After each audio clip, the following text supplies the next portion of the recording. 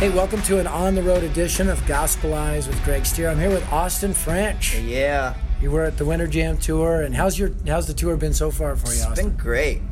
I'm a Winter Jam fan, so it was at a Winter Jam when I was 13 that I realized I wanted to do this for the rest of my life. So yeah, to be on this tour, it really is dream come true. Dream come true. You know, I grew up in a crazy background of, the small little town in Georgia, wanting to get out so much and never thought it would ever happen. So it's definitely feels like a God moment to be able to stand on stage every night. That is so cool. And you talked to the youth leaders during the kind of the youth leaders session, and man, you were raised in a youth ministry that God used.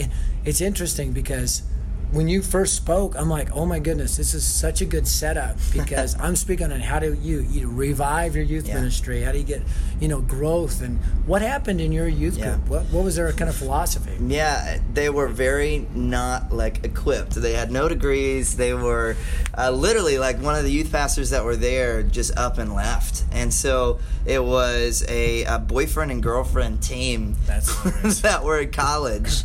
And they were like, if no one else is going to do it, then maybe we should do it. So they stepped up, Laura and Zach. And I'll never forget their influence in my life. But yeah, they stood up, had no idea what they were doing. And they just saw that there was a need. And so they stepped up, and I'll never forget. It was literally after I came home from Winter Jam for the first time when I was 13. And I was like, I want to do this for the rest of my life. I got home, and this transition happened at our church where we lost our youth pastor, and these not qualified people came up, and we're like, I guess we'll step in. And the first thing that they did, the first week they came, is there was 4 of us in our church, 4 youth. And 14. I was one of, my mom was the worship leader, the pastor's daughter was in there. So it was coerced. Oh yeah, we were there because we had no other choice, Exactly. And but 4 of us, and the youth pastors came in and said, hey, we brought all of you a Bible. And we just feel like that's probably a good place to start. Yeah. And so no one had ever given me if all else fails, read the instructions, right? Exactly. And they even told us the Bible. I remember vividly. They were like, hey, this first lesson is going to be what does Bible mean? And they were like, basic instructions before leaving Earth.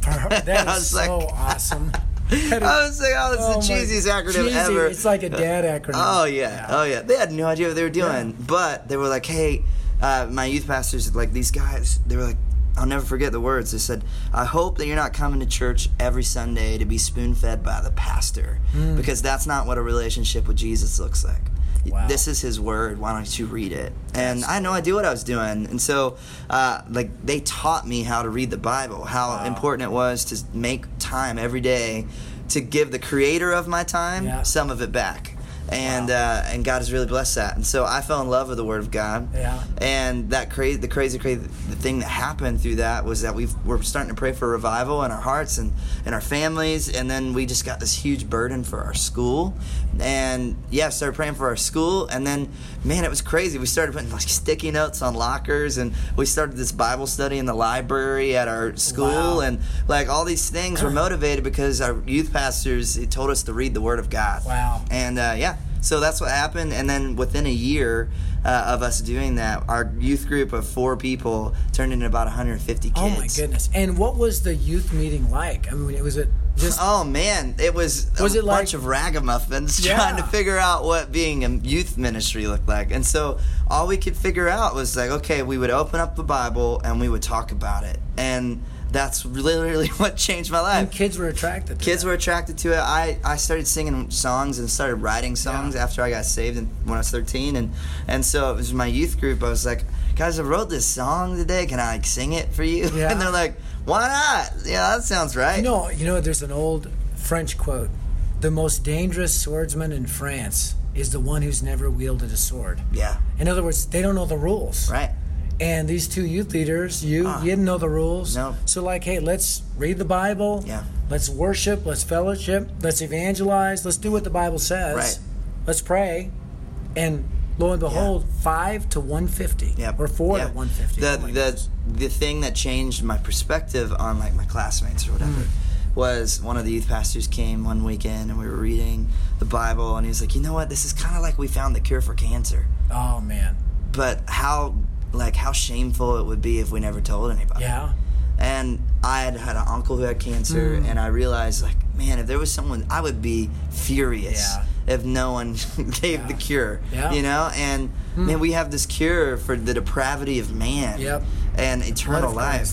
And so, man, it just sparked something in me. That's so cool. So the way I started doing it was starting to write songs for my friends who were non-believers. And I'm like, hey, I was scared to death to talk to people about Jesus, but music was in my blood. Like, that's what I grew up doing. And so I just went in my room, and I remember, like, writing these songs, one for this girl named Carmen, and I tried to fit her name into the song. It didn't work.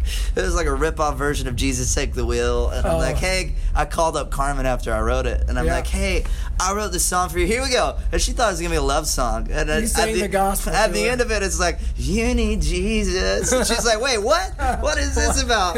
And, man, but that's kind of how it all, if it wasn't for my youth pastors, like, I don't know if I would be doing what I'm doing today. You know, so, man, there's the youth leaders that are listening to this are knowing exactly what I'm about to say, because we have these 7 values that we train youth leaders in. The first one is, you want to see revival, intercessory prayer fuels it. You got to pray for the lost. Come on. So they're thinking, oh my goodness, you guys were doing that because it's in the Bible, right? You have to. The second value is relational evangelism drives it. All right. Well, you guys were driving relational evangelism. Totally, you were all reaching your friends. I mean, you were writing love songs to Christ, you know, and sharing them with Carmen. Right. Yeah. The third one is leaders fully embrace and model it. So you had 2 leaders that didn't know the rules of typical youth ministry, and said, you know, we're not here to entertain. We're here to train, equip, mobilize, and read the, you know, based on Scripture, we're going to do this. The fourth one is a disciple multiplication strategy guides it. The only way to go from 4 to 150 is multiplication, not addition. The fifth one is a bold vision focus. You told me you had a bold vision for your school. Yeah. The 6th one is biblical outcomes measure it. You guys were measuring new disciples made and multiply. And the 7th one was ongoing programs reflected. Your programs reflected your priorities. Right. So, youth leaders, I didn't go over those 7 values with him before this. I didn't even know them. He didn't know them. It sounds like we did it. I wrote a whole book based on that. Yeah. And what you're saying is, man, that's why you're doing ministry today, is because you had youth leaders that were gospelizing based in Scripture, and kids flocked to that. Yeah. Man, I tell you, it's just so encouraging for me to hear that. Now, we talked a little bit before this about, you know, kind of the importance of giving the gospel. Today we did Jam Church. I challenge all the artists, every show, you know, take 5 minutes or whatever between songs and share the gospel. And you were just telling me that that's something you're committed to doing. Absolutely. And it's gotten you in trouble a little bit. It has. You know, as artists, as artists, like, that put out music into the world, that's what people know us. Yeah. Like, they don't know me as Austin French. You're like, oh, you're that Born Again or Freedom Hymn guy. Play that song, you know? Yeah. And so, you know, when we get to these festival slots, like, I'm a new artist. I have 1 record and 3 songs that everyone knows. So it's like I get an hour slot at a festival or a show, and 3 of the songs people are going to know. And so I realized, number one, even with Winter Jam, I have 12 minutes on stage. It was super important for me not to get up there and say, bang, bang, bang, there's the songs you want, good night. It was, how do I put the gospel message into this? Because my music can go as someone, but it's going to fade. People are going to forget I'm the Freedom Hymn guy. I don't think they'll forget. I don't know. Some things are in your mind. But the thing that's going to go home with them is the gospel. Like, that's the thing that can change their life. So I'll take my 60-minute set at a festival and, like, play 5-6 songs and then just halt. And I'm like, all right, everybody sit down. And I'm like, wait, what? What's going on?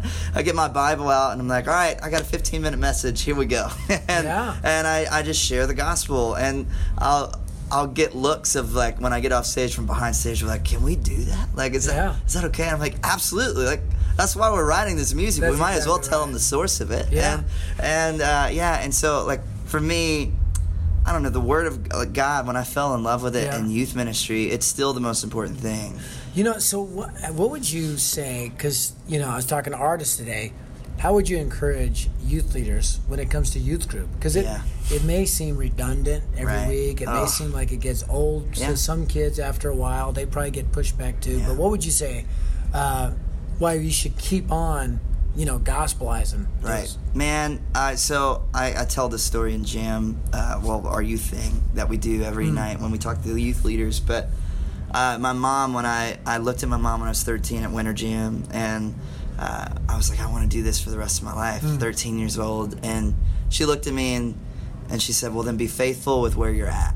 And what a great advice. And she probably didn't think two things about it. She was like, well, you're in Cordele, Georgia right now. Like, be faithful there. Yeah. And take Winter Jam to Cordele, Georgia, or whatever, you know? And so for me, man, I could never shake that. And what I watched my youth pastors do was not be the trendy guys. I watched them with not all these resources. Like, no, they had no resources. They had no idea what they were doing, but they were faithful. In some ways, they had all the resources they need. That's it. Yeah. And so they were faithful with where they were at, with the resources they had. And when you realize what your resource is, I think that's what changes the game. And so, I don't know.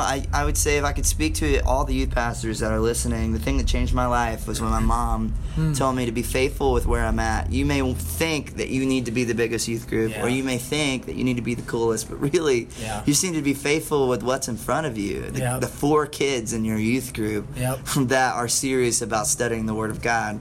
And it took 4 of us. And it wasn't even about the number at the end. It was literally like being faithful. And it's because I had a youth leader tell me, as I'm a speaker, and they'll say, man, I really want to do what you do. And I'm like, you know what, we both have the same job, and our job is to stand the post God has given us, and say yes sir, and do it well, right? And then God provides whatever platform He's going to provide. He's working it out. That's great advice. Let me ask you this. So we were in Jam Church today, and we talked about kind of talked about gospel urgency, fluency, went over the gospel, and then talked about gospel strategy. I introduced the Life in 6 Words app, and encourage everybody to download it, consider using it. And you actually did. Oh, bro, I was all over it. What you don't know is, like, in the past month, I've been in this spiritual battle of, I have a neighbor, and this guy could not be more different than me. I'm the guy in skinny jeans, like, with my suitcases and guitar on my back, and he's a retired contractor, and like profanity is in every sentence that comes out of his mouth. He sits in his garage all day, smokes about 12 packs a day. We cannot be more different. And man, I cannot tell you, like, when I started this tour, I realized I've cared for him, I have, like, prayed for him, but I've never shared the gospel with him. And, like, it's this next step, and I'm terrified. Terrified. And because I got to live with this guy, you know? And it makes it real. And so I feel like I've been a little like Jonah. Like, I feel this urgency, but I've been running from it. And the past 2 messages that you've given at Jam Church, one was the judgment seat of Christ and how everyone has a choice to make. And really, if I'm going to love my neighbor, I'm not loving him if I don't share the gospel. Exactly. And so I went home to my wife this past week. I sat in my car on Tuesday, actually, this week, and I just cried with her and just told her my heart for Mr. Buddy. That's his name. And man, I was just overwhelmed with it. And I was like, I have this urgency. I have to tell him. I have to tell him. He wasn't in his garage all week. And I'm like, great. Like, I finally have this urgency. He's not there. And so I was like, all right, that'll be my moment. Never came. And then this week, you talk about this accountability measure of this app that it's like, it's so encouraging to watch people all around the world sharing the gospel. And it really, literally, I went on the app as soon as you told me about it. I downloaded it in Jam Church, and I'm like, 6,000 conversations or 4,000 conversations about the gospel.